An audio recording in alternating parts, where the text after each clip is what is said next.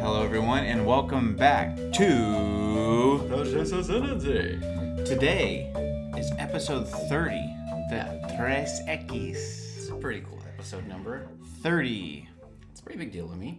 30 was my first ever basketball number. I didn't know that. Yeah. Mine was 1. Oh, dang, that's pretty cool. Because that was the smallest jersey they had. See, kind of on a similar note, I was the only 6th grader on my entire basketball team, so I got to pick last. So everybody was like, I want 23, I want, like all the cool numbers, Michael Jordan, Kobe Bryant, whatever, Yao Ming. 23, 24. What was Yao Ming's number? 11. It would have been, it probably would have been 8 at the time because Kobe hadn't switched his number over yet. Or like 34, I'm Shaquille O'Neal. Oh, 41, I'm Dirk Nowitzki. And I got 30, and I was like, I'm Rasheed Wallace. I'm going to talk the maddest smack to each of y'all. So that was pretty cool. Today, episode 30, here's a little math for you. When you think, how do you divide 30? The first thing that probably comes to your head is 10 and 3. So, it's an interesting little thing. Instead of making a list of 30 things we liked about Star Wars, which would take forever, we decided to do something a little bit different, and we wanted to do 10 things that we love about the big three. Revenge of the Sith. Revenge of the Sith has been on our minds recently. I don't know if you've noticed that. We've been talking about it a lot. I watched it recently. I just really wanted to. Wow, that's a nice sound. Yeah, I'm so excited. I'm bringing a... I introduced Josiah to a new root beer. Sprecher Fine Brewed Root Beer. Sprecher the root beer. Yeah, but anyway, keeping it on track. What was I think I was reading Plagueis, and that kind of got me on a prequels kick, and then I watched episode 3, and it's just so good. And I was texting you like 1 a.m, all these different thoughts that I had. Yep.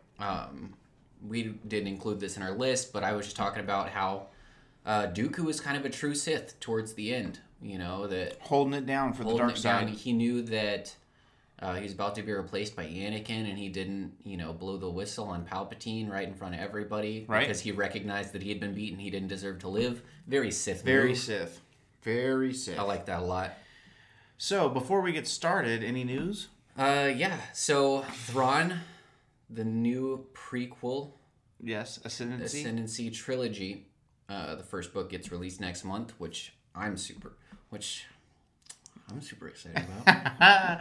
Okay, I see you. I think it comes out September. I'll look up the date. I remember it's really close to my birthday. I was going to say, I think it's maybe the 5th? Yeah, really close to my birthday. Okay, keep going. And that's all I've got off the top of my head. News we've told you, but it's still coming. Let's see, September 1st. September 1st. Wow. That's a good day. So that is that's kind of cool. 9/1. 9/1. Yeah. I'm doing something right now, so that will be the day that I can undo that. What? I'm doing my best not to buy any Star Wars memorabilia. I guess books doesn't really count, but like figures and stuff. Yeah. Okay, so think about that. Check this out. I actually asked you because you always spring it on me. I do have some news. I was just messing with you. I know. But I had that little nugget that was good. tucked away just in case. Yeah, what's today? Today's the 14th. This will air on the 17th. And so you'll be just about 2 weeks away from the new Thrawn book. There have been excerpts that have been released online. Which I have not read, but neither one of us have read or listened to it because we're trying to... I just want to go in there. Yeah, guns a-blazing. Yeah. So anyways, I started blasting. Oh, here's the cool news. Mark Thompson, the guy that reads all the Star Wars audiobooks. Oh, yeah, he accepted your friend request on Facebook. Accepted my friend request on Facebook. That's so funny.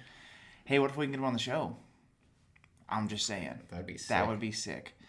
Okay, here's a cool thing. Lego Star Wars Holiday Special coming to Disney Plus. So the holiday special, that's kind of like the weird Christmas thing from 42 years ago, 1978. They're making a Lego version of it? They're making a Lego version of the holiday special. And I don't think that it's going to be like basically a remake, but it's going to pay homage to it. And it comes out this December on Disney Plus. That's brilliant. And it's going to be... It's going to be great, because everything Lego does is great. Yeah, Lego humor is some of the best. And Lego Star Wars humor is really good. Yeah. Probably the best all-time Star Wars material joke would have been the Watto selling the red flags on Tatooine. Hilarious. Yeah. So it's going to be 45 minutes long. Okay, yeah, that's nice. It says they wanted to give a wink and a nod to the original in that it was inspired by beloved holiday movies like It's a Wonderful Life, Planes, Trains, and Automobiles, and Christmas Vacation. Oh my God, I love all those movies. 3 hilarious movies. That's pretty much the... those are some of the greatest movies I've ever seen. That's the trilogy of best Christmas movies. Yeah. It's up there for sure. It says the story will take place... Steve Martin trying to get home for Thanksgiving?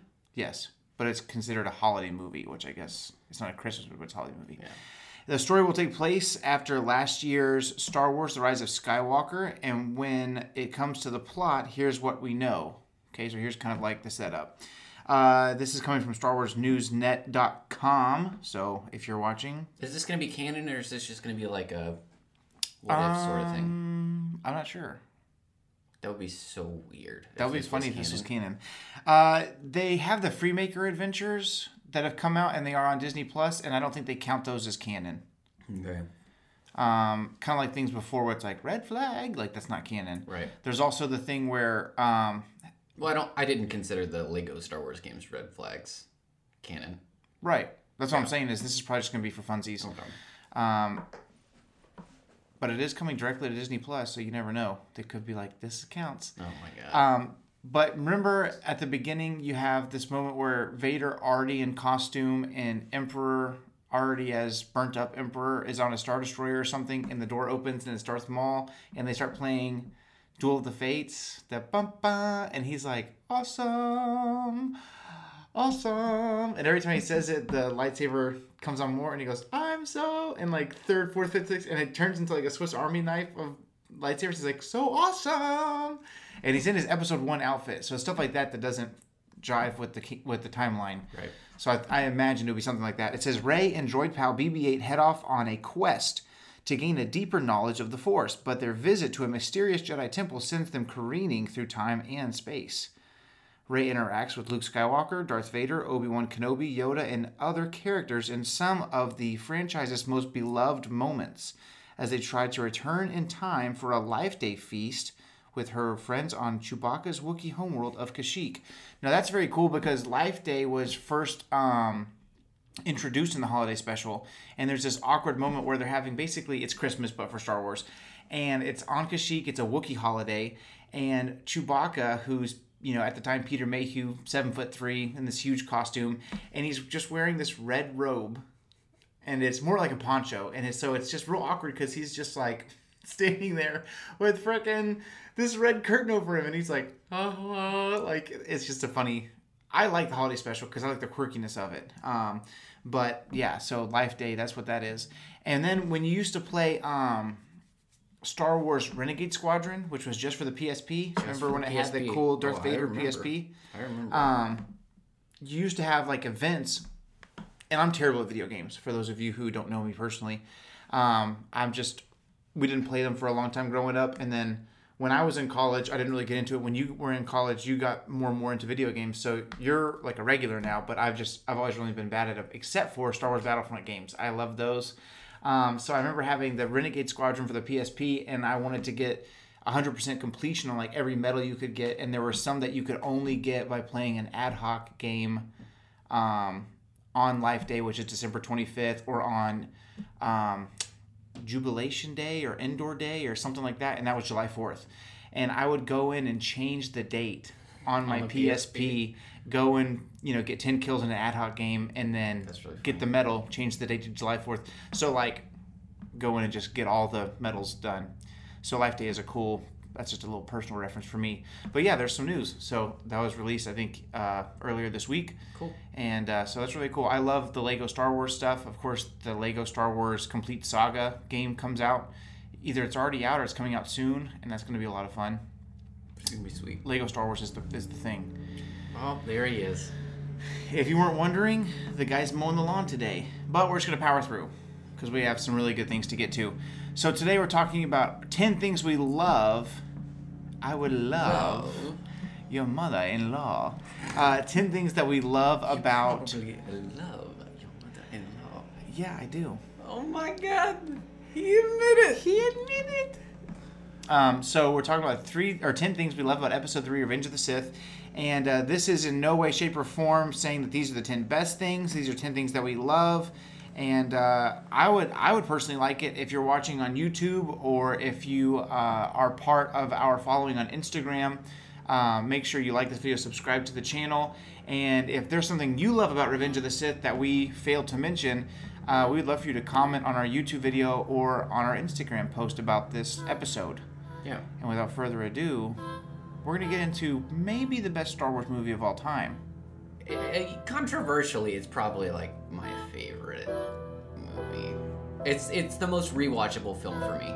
Really? I could watch this movie infinite times. Yep. No hate to anything else, but episode 3 is where it's at.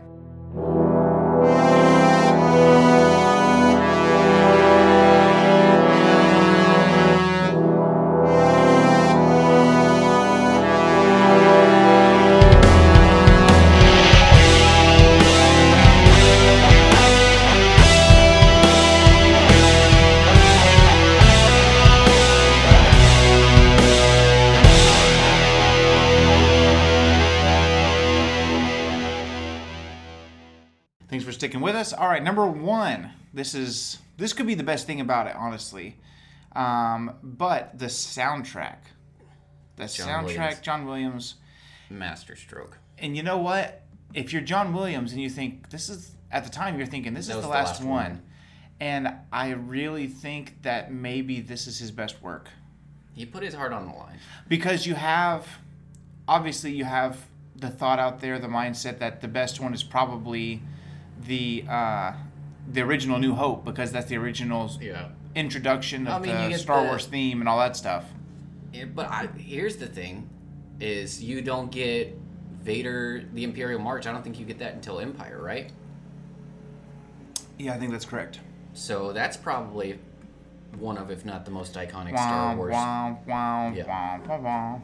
Yeah, I would say that's Star Destroyer theme, kind of chasing the Falcon, that kind of thing. Yeah, I think that's probably one of the most iconic Star Wars tracks. Yep, for sure. But and then you got, the Duel of the Fates.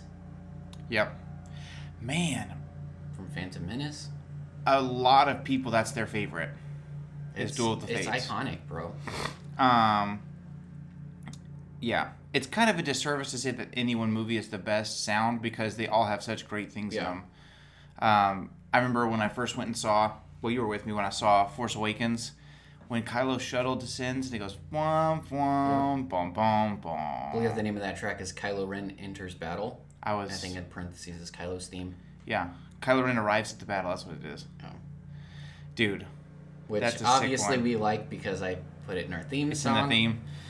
So yeah, the soundtrack. Some of my favorite things about the soundtrack are, when I first think of, like, for instance, obviously the original, the before the remake of Star Wars Battlefront 2, I loved the original Battlefront 2 that came out right as Revenge of the Sith was hitting theaters. Yeah, that would have been the Battlefront 2 2005. Right. And as soon as you turn it in, and your console's on, and you hit the menu, and it goes.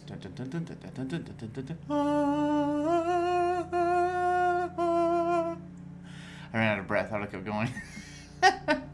But that's Battle of the Heroes, I believe, and whew, that one gets me. And if you listen to Star Wars audiobooks, they'll put some of those tracks in there too. It's awesome. Ooh, get you right in the I like feelings. the sound effects. I also I'm listening to Scoundrels right now by Tim Zahn. And I like when Chewie talks, and they're like... But I also like that you can tell they've got, like, a soundboard. There's, like, maybe 8 sounds. Right. And sometimes they're trying to shake it up, so it'll be like... like, it's just like... They just click through back to back to back. I love it when you can totally tell it's Cloud City Chewie that goes... You know what I'm talking about? He's like... The sirens are going, and it's like... Whoop, whoop, whoop, and he's like... shaking the ceiling. Dude. Please, for the love of God. Yeah. Soundtrack is A1. Yeah. Is there a soundtrack that's a great soundtrack doesn't whiff out the window while I'm driving? Driving. What's your favorite song from Revenge of the Sith? All of them? Probably. I mean, Battle of the Heroes. If we're being honest, Battle of the Heroes is It's the most iconic episode. And remember when they're on Mustafar and it's like, it's just like, it's just a heightened, really paranoid version of the original soundtrack. Have you ever seen? I'm sure you have, but like when they're recording the score and they've got, the final cut of all the scenes in the background. And right. John Williams is accenting the music that he's written specifically to match what's happening on screen. Yeah, because he has a theme. Right. But yeah, some of that is the beauty of a composer, of a director, is because he's got the bra ba ba ba ba ba ba, but then it's Anakin and Obi-Wan and they're like swinging by like, hey, and he's like,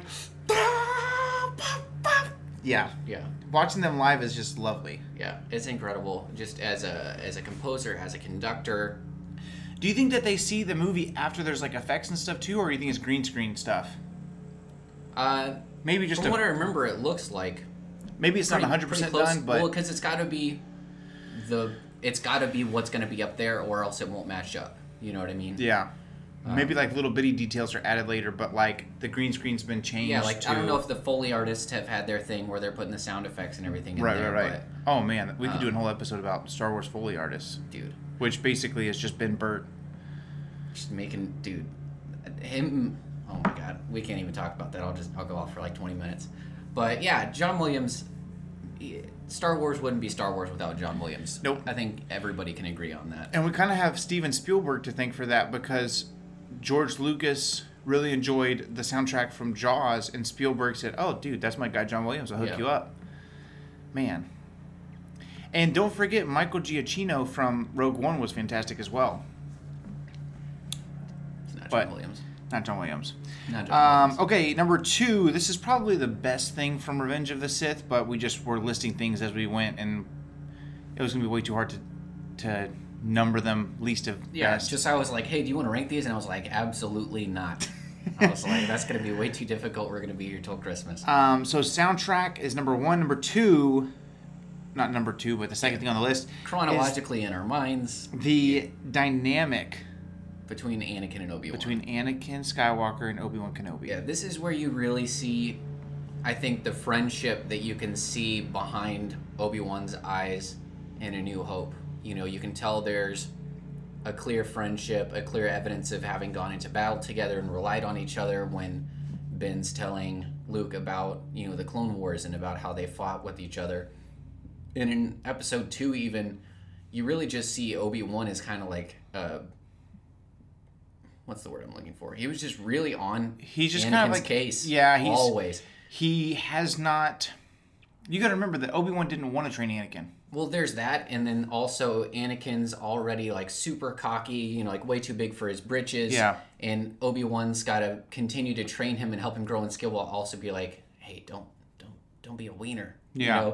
Well, there's that. There's the even when Obi-Wan's complimenting Anakin in Episode 2, he's also like backhanding him. So he's nice shot, my young Padawan. Good call, my young Padawan. Yeah. Good call, dummy. Yeah. He in the Genndy Clone Wars, that's the original. That's a pretty good thought for an idiot to have. Yeah, the original Clone Wars, the 2D Cartoon Network version, you've got Anakin that's like, I am the best pilot in the order, and he's like, you will learn your place.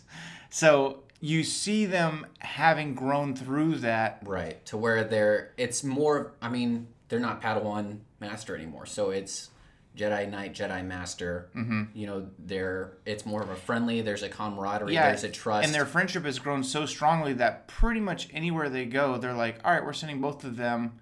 Like, really, they work together more often than not. Right. Especially in the movies. Right. So their whole dynamic, the movie opens and Obi-Wan's like, oh, I see, this is going to be easy. Like he's not a fan of flying. Obi-Wan's got his, well-timed but also terribly timed jokes. Mm-hmm. I love him for it. And then you've got, Anakin's like super stoked about fighting. You see like the juxtaposition of Obi-Wan. He's like, all right,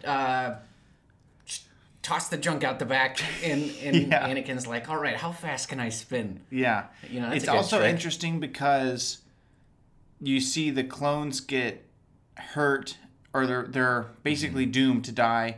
And it's Oddball who they really develop in Clone Wars, where it hurts. Cool. Which is cool. Yeah. And you have that moment where Anakin goes, I'm going to help him. We're going to help him. And Obi-Wan says, they're doing their job, we must do ours. Yeah. And it's interesting because that shows you the strength of Anakin's empathy, which, when out of control, is really what cost him in the end. Right. So it's just an interesting relationship that you just see throughout the whole movie. Right. Right. And there's just so many angles you could analyze that, even at the same time where you're thinking Anakin's way closer to the Chancellor, and their whole point right now is to rescue the Chancellor, and Anakin's about to put all that on hold just to save this clone. You know? And it's interesting because then you have later on in the movie, Anakin is put on the council, but he's not made a master, and he's super mad. Yeah. And Obi-Wan's really the only person that can go, hey, you idiot. Yeah. You've been given a great honor. Yeah. And at the same time, he comes alongside Anakin a lot more gently. Yeah. Than you can see it's interesting because Anakin has grown a lot, but you also see the growth of Obi-Wan. Obi-Wan as a mentor. Yeah. And as the way that he learns how to handle Anakin better. You'll be made a master in time. Yeah. And that confident reassurance. I just wish there was like a what if movie that they made if Anakin stayed light. I would love to see. I guess eventually, basically, it would be a bunch of peace. So not a very good movie, probably. It will be. What was I saying? Good.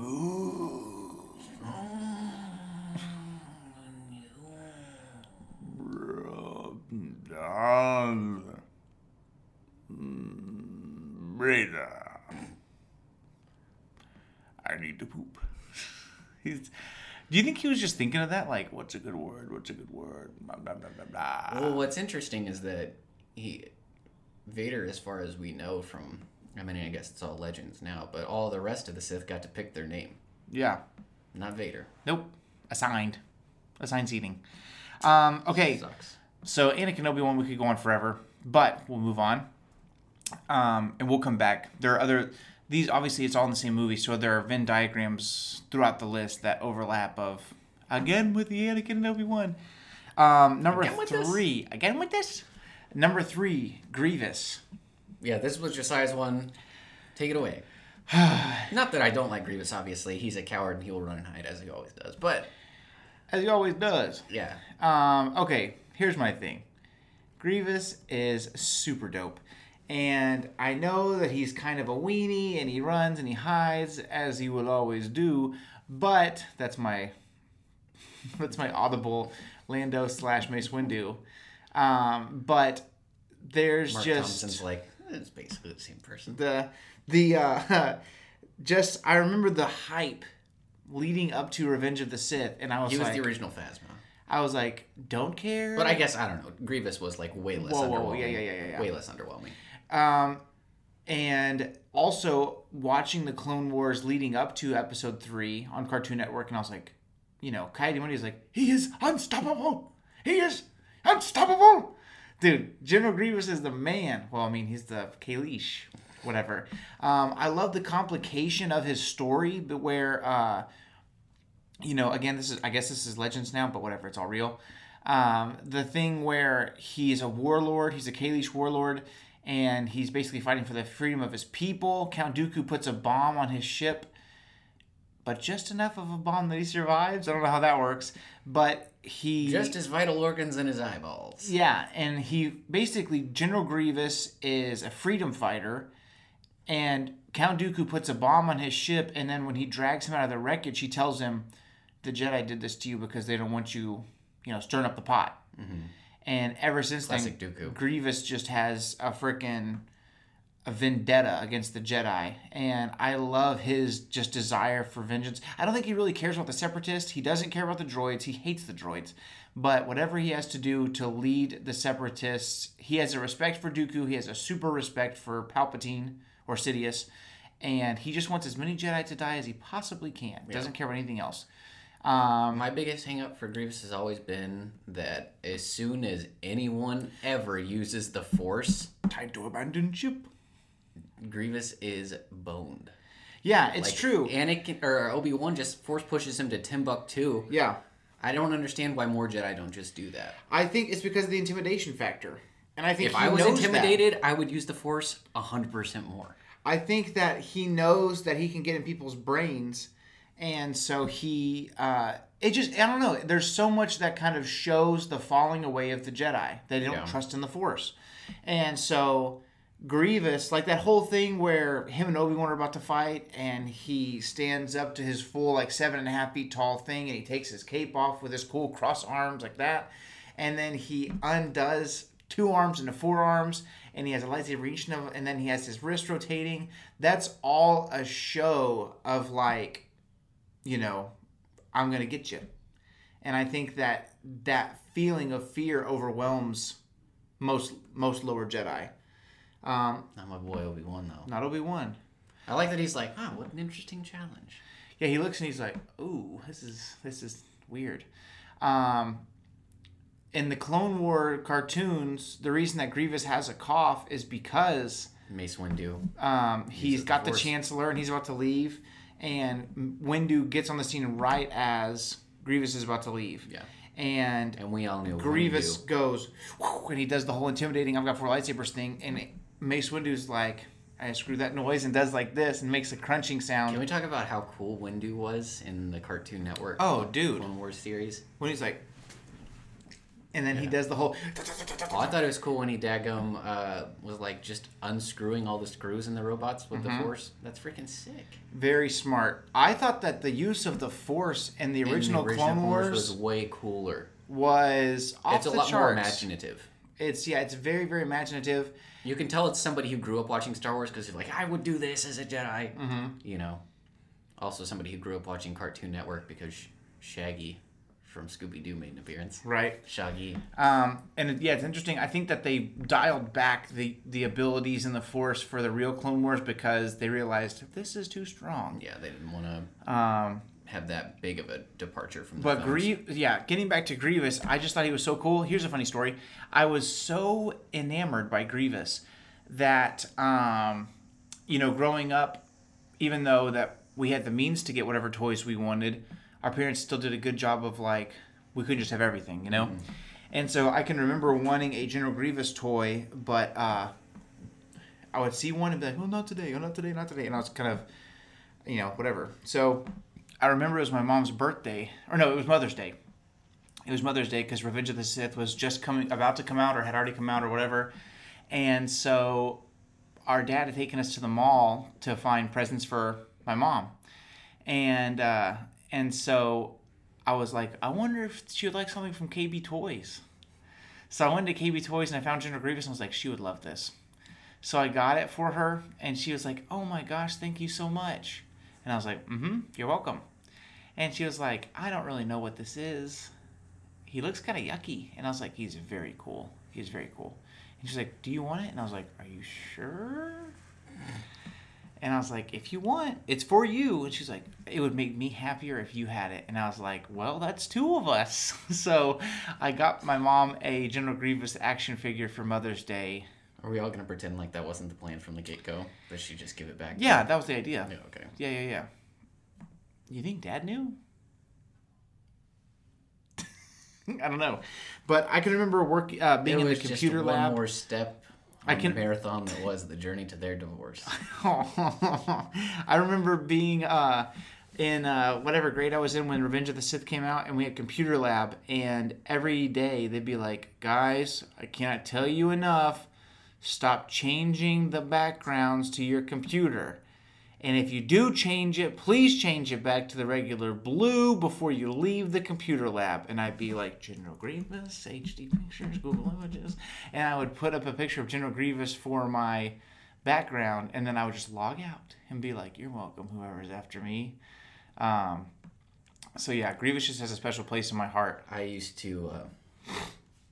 was a teaching assistant when I went to college. And whenever I would teach, I would change the background in a lecture hall in a major 4-year university, and so whoever came in there was a background in one of the rooms that I taught in. It was like a moose for like a month, and every time I go in there for like a different class. I was like, surely they've changed it back by now. Yeah.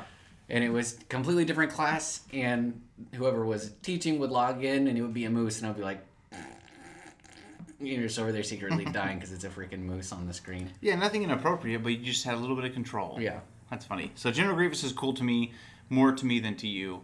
And I do agree I think he's cool. I just think that the Jedi should be more well-equipped to handle him. Yeah, that's true. That's true. So Grievous. Next, Anakin's fall to the dark side. Super important. We all know it was coming because Anakin becomes Darth Vader. Darth Vader is the main villain for all of the original trilogy. Right.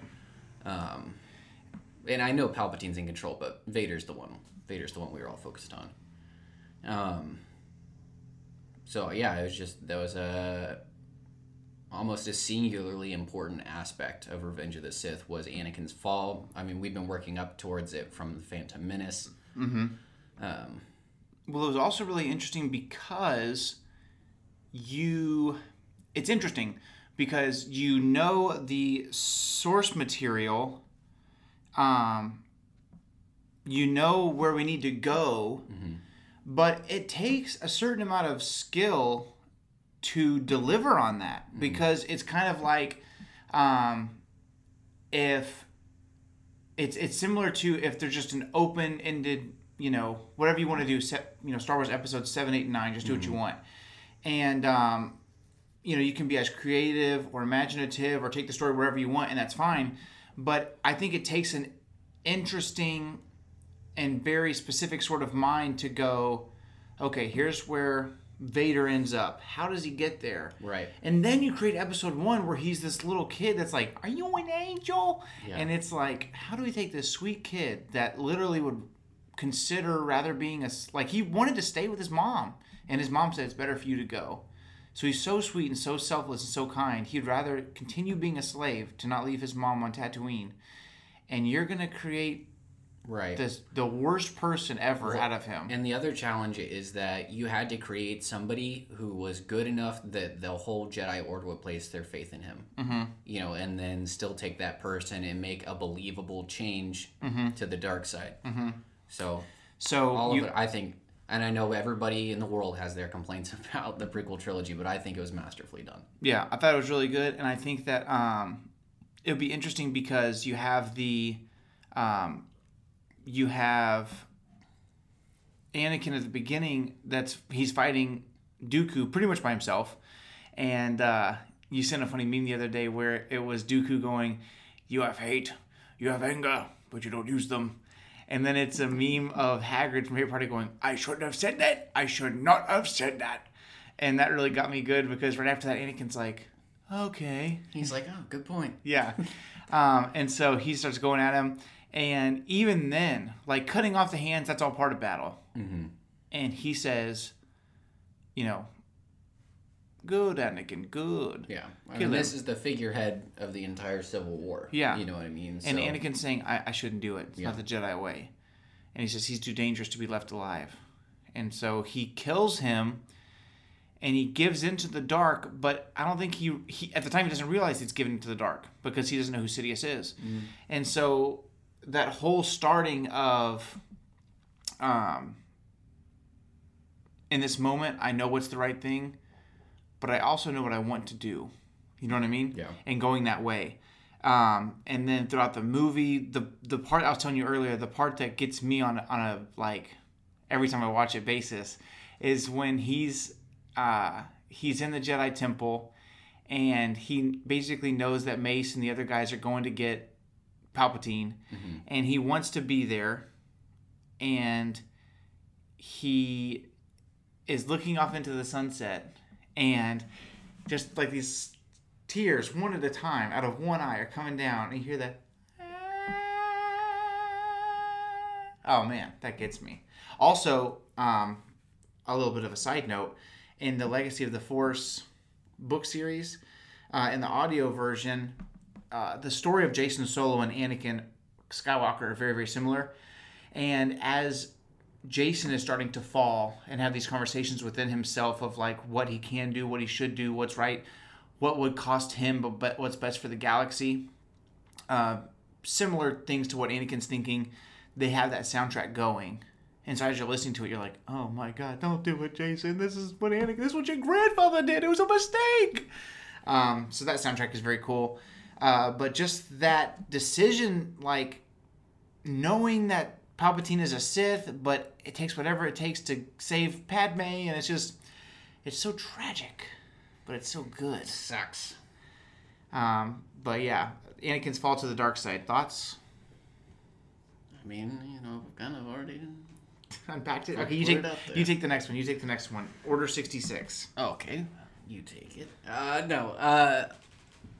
When I think of Order 66, I think one of the funniest bits to me is that Obi-Wan has survived. He's free climbed all the way back up to the 10th level. Right. And he's using Grievous's bomber. Also, Grievous's ashy remains are still there. Nobody's moved him. And he's, finally he made it out. He's in space, and he's like, hey, my clones turned on me. He's just like... He's flying in Grievous's bomber. In Grievous's bomber, and then he just says it so casually. He's like, hey, clones turned, need help.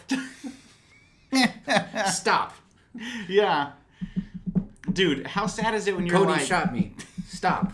You're like, oh, God, who can I even call? Right? I've been calling these clone troopers every day. Bail again? What are you... Well, what are y'all doing? Well, heck, what are y'all doing?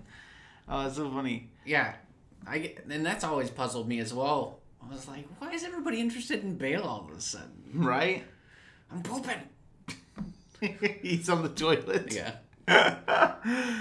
The one thing that I understand the concept, but with modern technology and just whatever, if I could have a golden ticket and redo any scene from Revenge of the Sith, it would be Order 66. Yeah. I think simply just because we understand how powerful Jedi are in the Force now, and we understand more of their capabilities and things like that. Just specifically, the one that comes to mind is Aayla Secura, who's walking through, I want to say... she's on Felucia. And she's walking, and whoever acted as her, she should have not gotten the gig. Because she's walking, bless her heart, if you're out there and you're watching this, I'm so sorry. But she's walking, and it's like, oh, it's just, I don't know. I just feel like, I don't know. They should have had some sort of premonition. Maybe a premonition of some kind, or just double vision. Maybe some kind of, just put up a better fight. You know what I mean? I thought that the way that they did Coyote-Mundi's scene was very good because he's like, come on. He turns around. My boy Plo Koon got shafted. Yeah, he did. Which at the time I was like, who's this witch? But now I'm really attached to Plo, and I'm like, yeah, I know. Plo Koon. Yeah, the heartlessness with which the clones are like, got it. So like the ones like Plo Koon, the ships fall back out of frame, and the ships are flying so fast, and the way that they pull back and the firing, like that's one thing. Or the way that I think it's Adi Gallia, and they pull back and they shoot at her with a speeder. That's one thing. But when it's like, man, it's muggy out here, right, guys? Guys? Oh! Good thing I wore my tube top! Yeah, exactly. Like, I thought Coyote-Mundi's was good because he turns. So specifically, Aayla Secura's death, you would redo. Yeah. I would like to see more Jedi, like, just the way that we saw Obi-Wan and Yoda fighting the clones. I would like to have seen more fight back before the fall. Because I get it, like, even Coyote-Mundi, a Jedi Master, obviously a great, swordsman and things. Right. He deflects a couple of bolts, but when you have 50 people shooting at you, right, and they're just on, like, all right, I'm going to go ahead and switch to automatic. Right. Like, that, I get that. But, I would have liked to see more fight back. Or it would have been cool to see, they went ahead and mentioned Quinlan Vos. Mm-hmm. How cool would it have been to have him on Boz Pity or wherever he is at the time, fights back, escapes. It would have been cool to see a singular Jedi escape. I think it would have just messed up the narrative too much at the time, Yeah, that's true. We do get to see Obi-Wan and Yoda escape, so I guess that's And those are the ones we needed to see, and then I feel like the rest would have just muddied the waters too much. Yeah, that's true. I guess I would have liked to see then maybe more just that carried out longer, more screen time for that event. It was so an astronomical event, but it is one of the best things about it. Just seeing the wide, that moment in that movie is a culmination of, how long was Bane before episode 3? Like 1,000 years or something like that. I mean, just to see that, this is the birth of the plan. Yeah. This is the fruit of your labor. Yeah. And it went exactly according to plan. It was masterful. Just lovely. Lovely. So that was a good one. I really enjoyed that. Good one. Yeah. But my clone troopers turned on me. That's really funny. I think about that all the time. I'm so tired today. I think it would have been funny to... not funny, but when I think of that, someone can make a meme of Obi-Wan going through and it's like, wah, wah, wah, wah, wah, and it's just all the Jedi's dead from The Incredibles. Because that's how it is. That's how it is. Eliminated. Okay, the next one, this, I'll talk a little bit and then I'll let you take it because it's one of your favorite points. Okay. Palpatine versus anyone. Yes. So it's very cool because in episode 6 we meet Palpatine, but hold on, my dog's doing things. Keep talking. When Palpatine is in episode 6, you meet him and he's already this old man and he's already wrinkly and he's like, he does do the Force lightning thing, which is super cool, but you don't have the moment of how strong is this guy. And I think that when you're watching episode 3, you still to this point, obviously we've seen Yoda fight in episode 2 already. We've seen a bunch of Jedi fighting already. So you know that there's the capability there to finally see Palpatine show out. But in that moment where you have them entering the Senate, or not the Senate chamber, but Palpatine's, office. Also, I love that his chair from episode 6 is in there. Palpatine likes what Palpatine likes. So that's cool. And I like whenever he gets there and you have this moment where... Now here, I guess, here's another moment I would refilm somehow. But the fight in the office before it's just him and Mace. Yeah. And as a hardcore fan, I'm like, well, if you would read the novelization, you'll understand that he employs Force Scream, which completely debilitates anyone in the vicinity. But that's what that sounds like, I guess. Yeah. Is that on the soundboard? And if it's not, we need to get it on there. No, it's not. But you have this moment where it's, he does that sick friggin' parallel to the ground 720. Yeah. Real tight maneuver. And also, can we talk about the fact that in the Clone Wars he has a dose of lightsabers, and in episode 3 he's like, these frickin' Jedi, frickin' fricks. And so he decides, I guess I'll take out one lightsaber and pwn these guys. That's freaking dope. It's pretty ballin'. Yeah, I know that, and man, I'm sleepy, so I'm losing his name today. But the actor who played Palpatine didn't really Ian McDermott didn't want to be responsible for carrying the weight of dueling as Palpatine because he knew that he wouldn't be able to do it justice.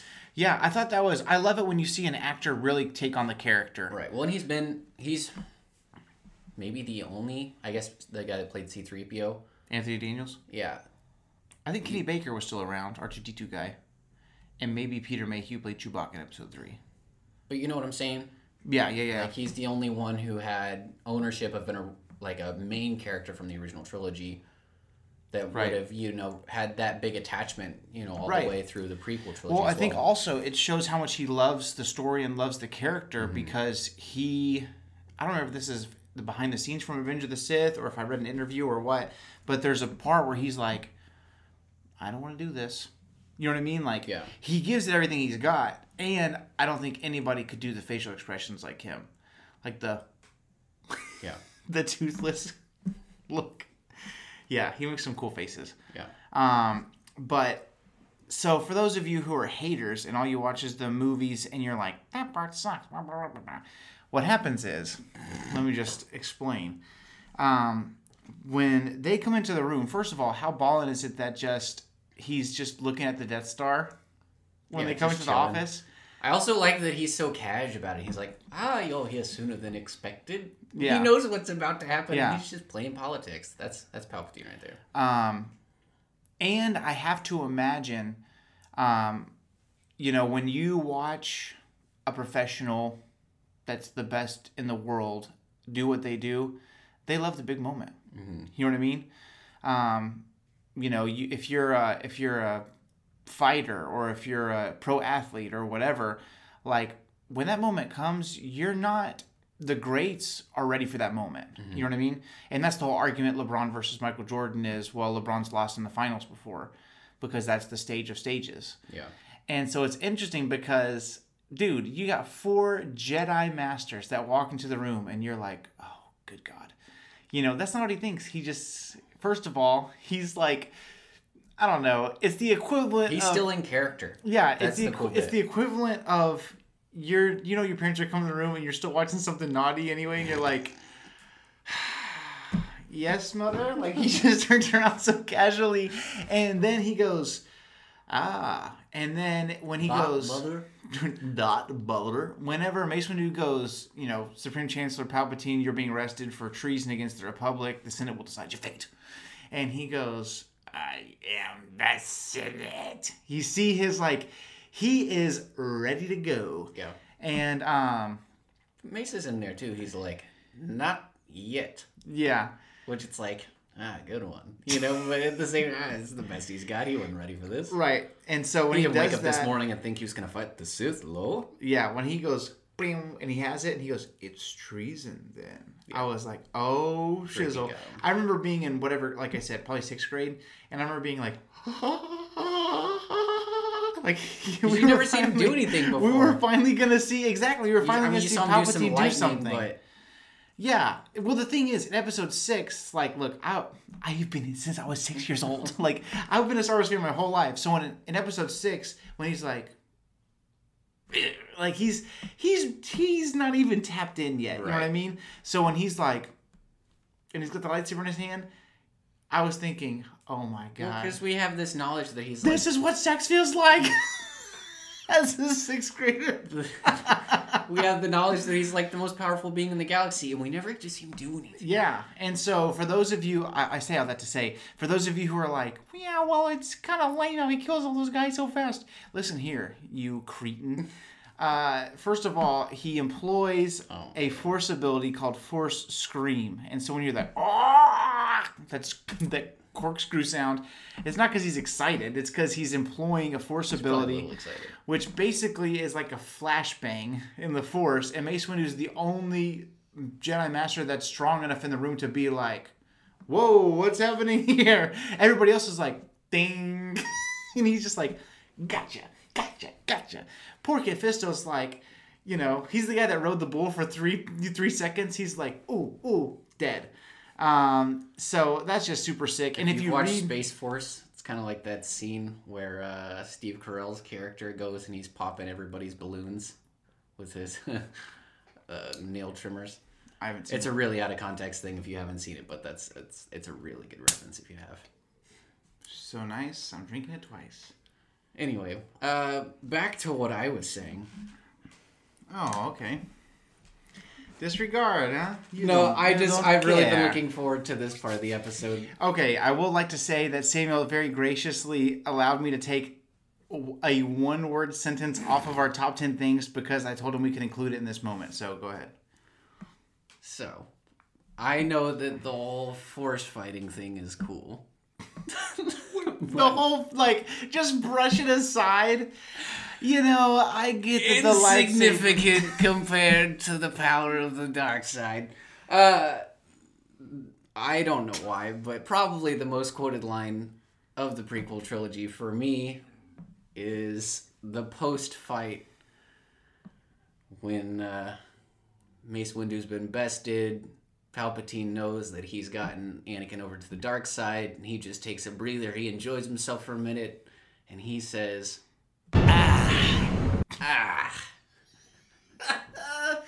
It's the equivalent of there's a video game you're playing, and there's one level you can't beat, and you finally do it, and you're like, I'm just gonna have a sandwich now. Yep. Like, but imagine that for 1,000 years. He's just taking a nice breather, and I think that that's the funniest thing in the world. He just You do say that a lot. Such a memeable noise. I don't know. I enjoy it. That's way up there on the. So we were making the list this morning. It's about to happen. I'm like, he's gonna do it. Yeah. So I have made a list of a number of things already, and I said, anything you'd like to add that I'm forgetting? And he goes, that was gonna be your 11th thing. So. It needs to be on there. But yeah, Palpatine versus anyone. And then, of course, you go into the Yoda versus Palpatine moment. And it's interesting. I think if they were in a different place, Yoda would have fared better. But those Senate pods, man, they were no joke. I do quite enjoy... The way he's just, like, laughing maniacally and throwing them. Like, yeah. Dude, I really like that a lot. I also like whenever he tries to shoot his lightning at Yoda, and Yoda's the only one that can combat it. And so he's holding it in his hands, and he's basically like, you know, the angle of his incline is getting further and further to 90 degrees, going more towards an obtuse angle, like forcing himself down on Palpatine. And you see Palpatine's like laughing, and then he goes, oh, and they like explode apart. I also like that it's a small reference to the Anakin Obi-Wan fight where they're force pushing at the same time and they just blow each other back because neither of them's stronger. Right. It's kind of what happens in the Palpatine Yoda fight. Yoda's absorbed the lightning and then he expels all that force, and they both kind of just blow back. It's very similar to Rey and Kylo trying to pull on the saber at the same time. More importantly, it's like Anakin and Obi-Wan. Yes. It was weird in episode 8 whenever they were trying to pull on the saber and they don't stumble back, they just slide. You know? Yeah, it doesn't make sense to me that they're pulling. It's like the Force version of the moonwalk. I'm like, what's going on? They're pulling, but they're pushing. Yeah. We're crashing. That was a very Christopher Columbus. I'm going to go east by sailing west. Pull on the lightsaber, push your opponent. Yeah, I don't know. Yeah, interesting. But yeah, Palpatine versus anyone is very good. I do love how long it takes Palpatine to tumble out of his chair. Like, guys, it's a movie. You can do as many takes as you want. And they stuck with one where it's like,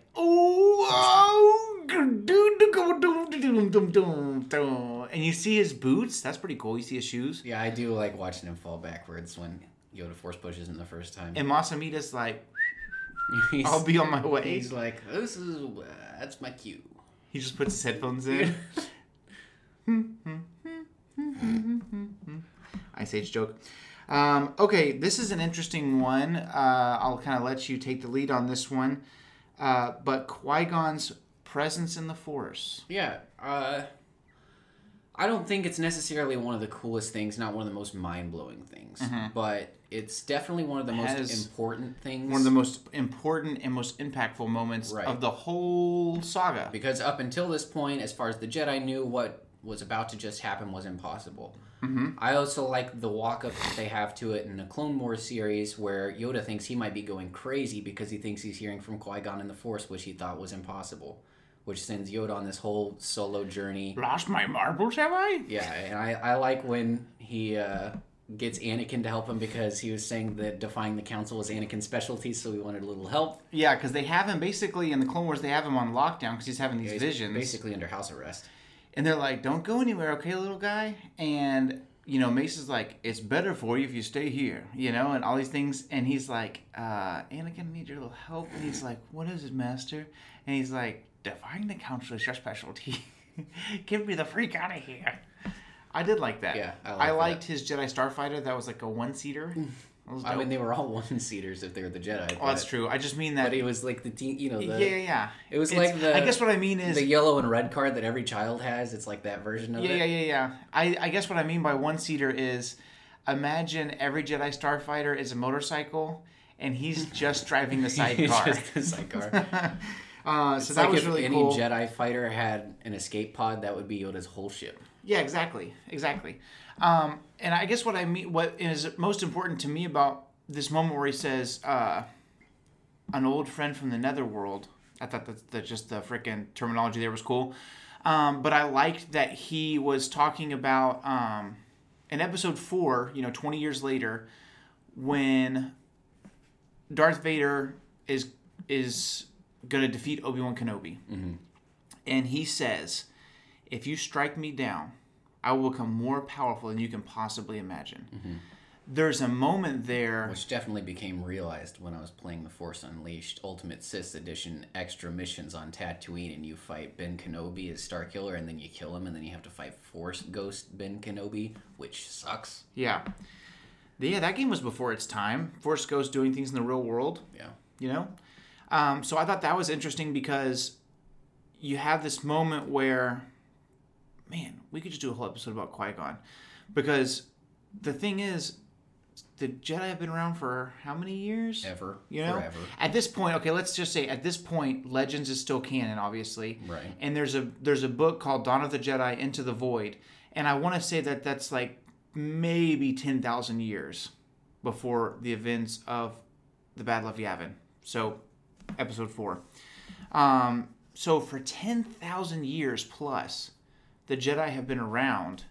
And there have been, you have this upcoming series called The High Republic. Mm-hmm. All these new books and kids' books and novels and comics and all this stuff that's talking about the height, the uppity up, the roaring 20s of the Republic. And Qui-Gon is the one that the Wills chose. This guy knows what's up. Yeah. Let's trust him. Super cool. And he makes it possible for, think about that. Palpatine, for sure, hands down, with beyond the shadow of a doubt, wins the entire saga if Qui-Gon is not trusted by the Wills. Right. Well, and I've said it before. To advance the light. Again 100 more times. I don't care that you broke your elbow. You know what? I'm gonna say it. The whole success of the light side rested on Qui-Gon's shoulders. Yep. Obi-Wan would have never been able to reach out to Luke to tell Yoda to finish his training, or even convince Yoda to train Luke because Yoda was not on board. Yeah. Yoda was disheveled, couldn't have heard the voice of Obi-Wan Kenobi.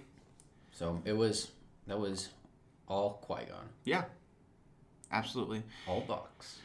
If Qui-Gon, the concept of Qui-Gon would have been around, it would have been cool if Qui-Gon was the one that helped train Luke. Or if they redo it, whatever. Yeah, I really wanted to see Force Ghost Qui-Gon in the sequel trilogy. I know. JJ, come on, bro. That was really high on my list for Rise of Skywalker, but that's okay. Yeah, why wouldn't they show the Force Ghosts? What is it? Budget? It can't be budget. It's Disney. They don't believe in money. I mean, they had all the voices still, so you're still getting them. Yeah. You know what I mean? You hear Qui-Gon, but it would have been cool to see him. It would have been really cool to see him. It would have been really cool to see all the Sith. Canonize, like, all these freaking... Like, imagine Darth... I think that's the whole thing, though, is that the Sith can't. You know what I mean? That's true. When Palpatine says he's all the Sith, he meant that, like, he contained legacy. The power of all the Sith. Not that they were standing with him. Yeah, but the amount of power that he uses, I believed him. I am all the Sith. I'm going to destroy everything. Probably, yeah. So... Qui-Gon's Force presence, the most impactful thing in the entire Star Wars, other than the Force itself and the Wills. Right. You know what I mean? For sure. The most impactful character. I think so. Is Qui-Gon Jinn. I think so. If you disagree, please write in the comments and we'll argue. Okay, this one's for me personally, but you agreed. I would just say the amount of locations, I guess is the word I was looking for. The places you go in this movie are fantastic. Dr. Seuss would be proud. The places you'll go. You'll go. In episode 3. Of the Sith. Yeah. I think this was kind of a short, what's the word I'm looking for?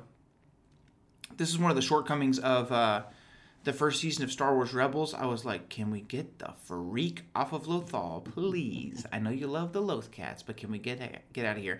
And the show got better when they started to move.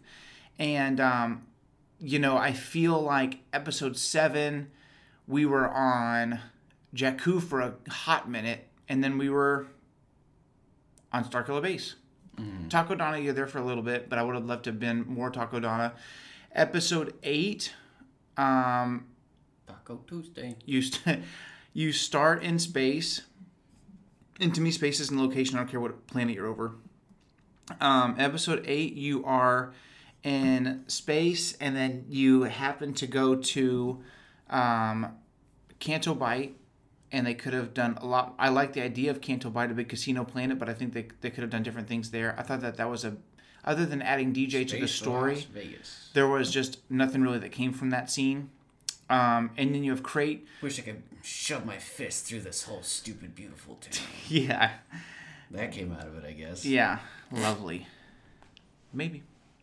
Yeah, DJ was the highlight of Canto Bight. Deej was the best addition. And then in episode 9, you do get to be on the Resistance base. That's really cool. That's a cool location. You get to finally being on Mustafar at the beginning, even though you don't realize Mustafar is cool. Being on Exegol is really cool. It's the closest we've ever gotten to being on Korriban/Moraban on screen. Right. So something I want real bad. That being said, we're talking 2 or 3 or 4 locations when you think tops. Korriban/Moraban, do you think Egypt? Because that's what I think. Especially when I think about the Valley of the Dark Lords, and that's where all the tombs are. Because you can actually see the location in Star Wars Renegade Squadron for the PSP only.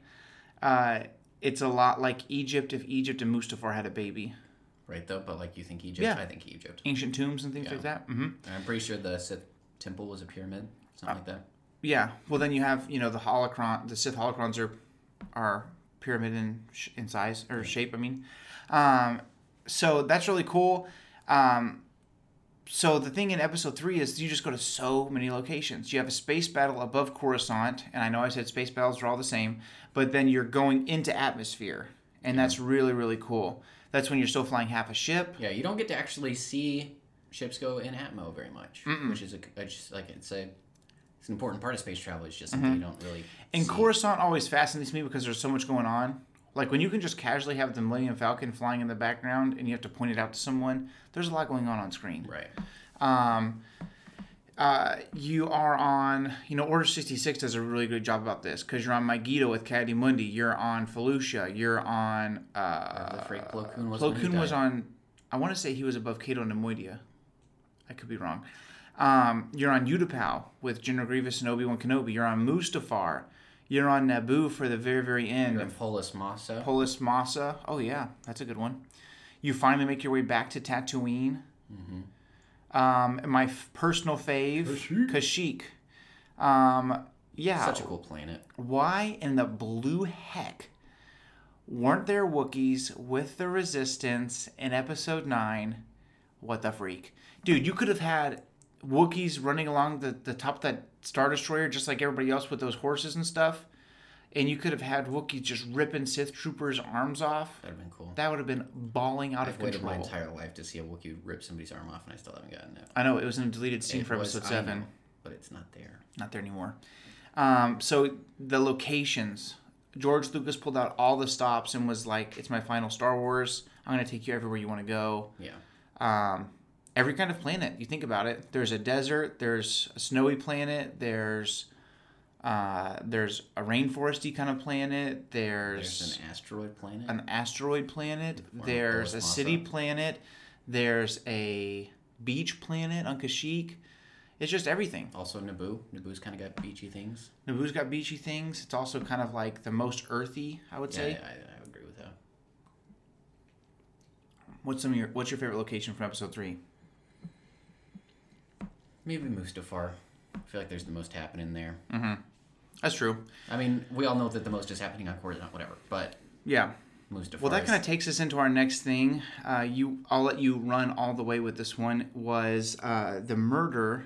Yes. Of the Separatist leadership. I specifically wanted to mention the murder of the Separatist leaders, i.e., the murder of Newt Gunray. It's very important to me. Lord Sidious promised us peace. Yeah, I think maybe the funniest bit leading up to that was Palpatine's little pun that he made for himself, where he said, "My new apprentice, Darth Vader, will take care of you." Yeah, I said this before. He's making little jokes, man. I said this before we started rolling, but I said we should have seen from Episode 3 that we knew that Palpatine had a son out there because he made that sick dad joke. Yeah. Even though I know he was a clone, got right back. Oh, man.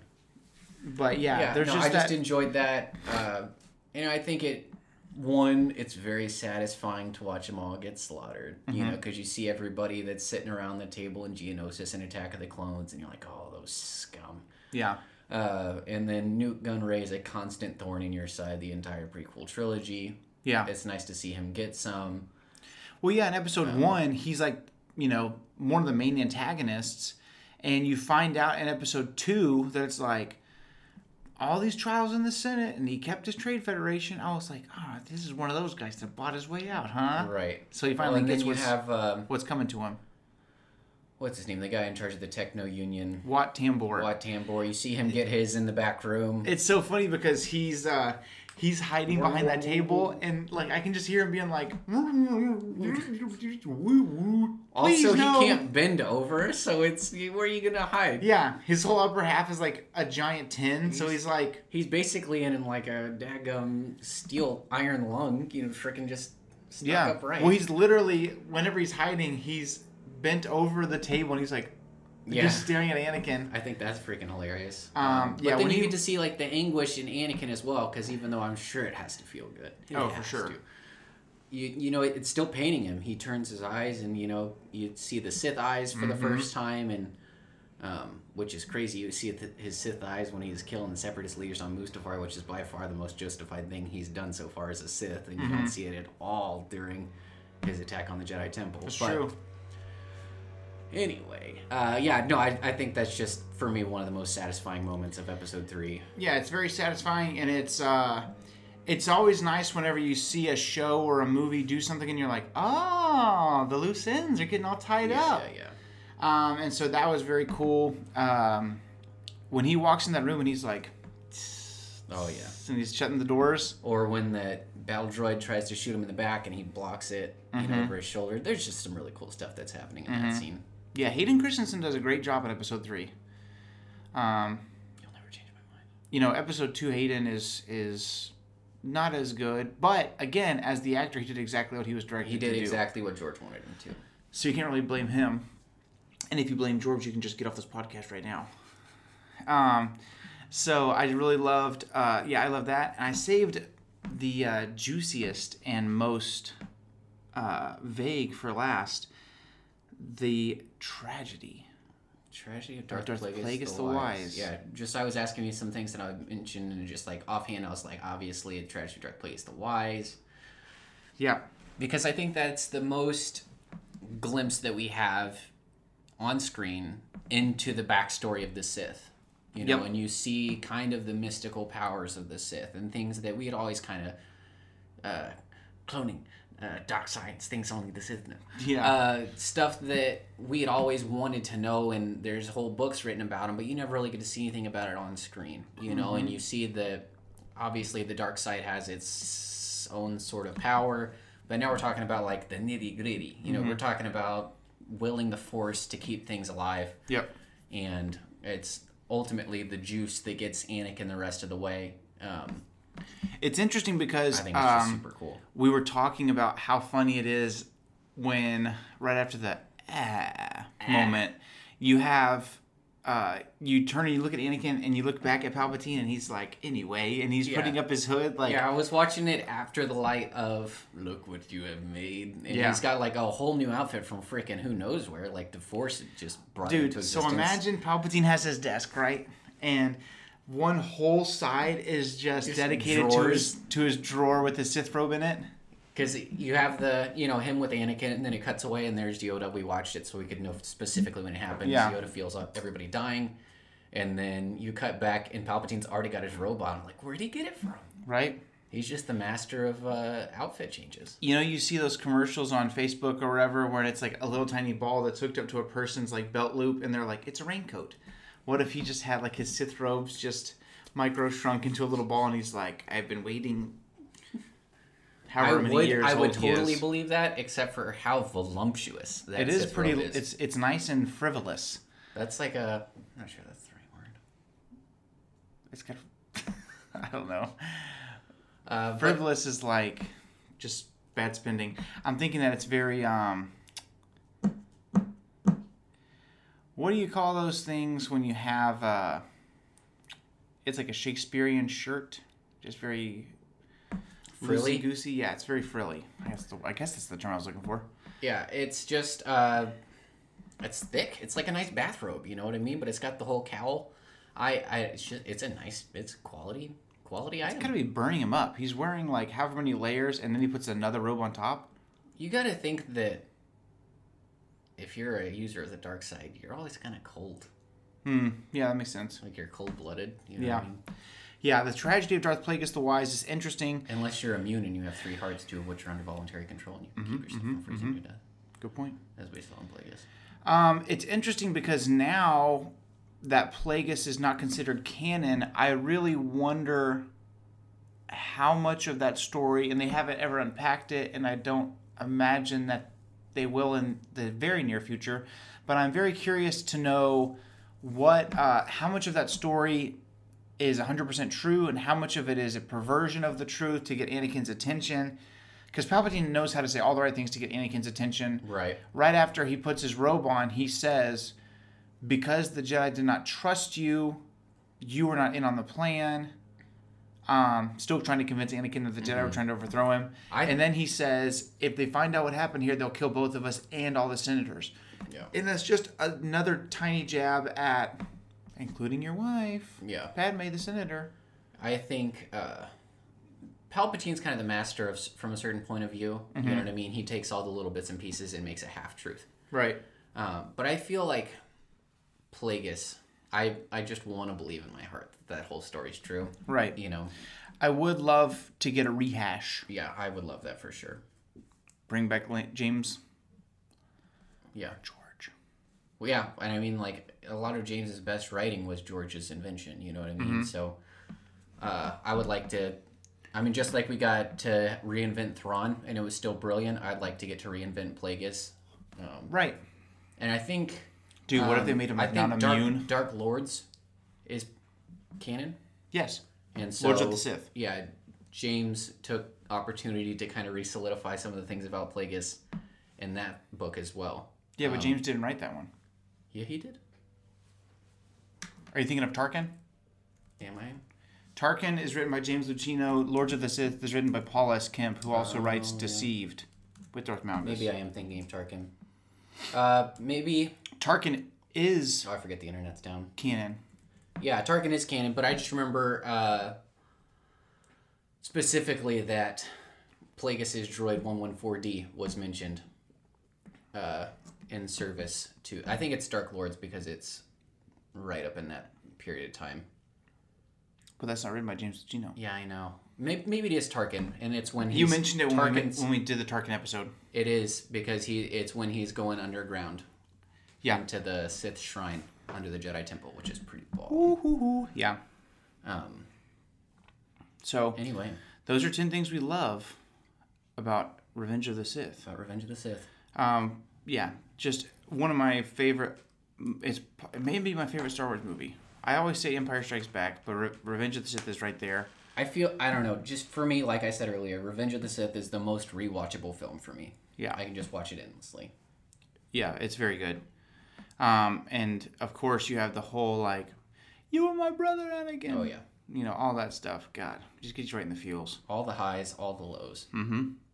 And then finishes right where it began, because, again, this was the last movie at the time. Yeah, Twin Suns, right? And as controversial as Which is Rey funny being on Tatooine I was about to say Rise of Skywalker did the same thing. As controversial as that was, I thought it was nice, but it just because it is a rehash. You know what I mean? Mm-hmm. Like, you know, when it's kind of like Mormonism. You know, it's like we'll add another thing on there. It's almost just like history in general. You know, you see those just cyclical things in history. I just think that the same battles, same wars. I think that if you have grown up having already seen Star Wars and you've watched episodes 4, 5, and 6, and then you watch 1, 2, and 3, it's almost like A New Hope being the starter bookend and Revenge of the Sith being the last bookend makes sense because of how they were released. Mm-hmm. And so you start on Tatooine, you finish on Tatooine. You have Luke in episode 4 looking off into the Twin Suns, and then you have a young Uncle Owen and Aunt Beru looking out into the Twin Suns holding Luke. Baby Luke. And that's actually Joel Edgerton. who's actually a very famous actor now, but that's kind of a smaller role back in the day. It's just a great movie. It's a great movie, and it ended the saga well before we reopened it with Disney. And I like the movies that Disney has put out, but these ones just feel a little different, you know? Yeah. So, I loved Rise of Skywalker, but man, Revenge of the Sith. Whew. All hail King George. Yeah, can't beat it. So, I think that is it for us. That's it. Episode 30, the 10 things we love about Revenge of the Sith. Don't forget to like this video, subscribe to the channel, share this video, tell your family and your friends about us so we can get rich and famous and do this full time. And we'll see you guys next week. May the Force be with you. And remember, the only family you have here is me. I adjusted the soundboard. Wrong key, bro. I fixed it. What was that? It was a cannon or something? I had adjusted it so that I could reference so it wasn't where I thought it was. All right. Well, it's there now. Again? Space. The only family you have here is me. There it is. It was still a nice exploding noise. We'll see you next week.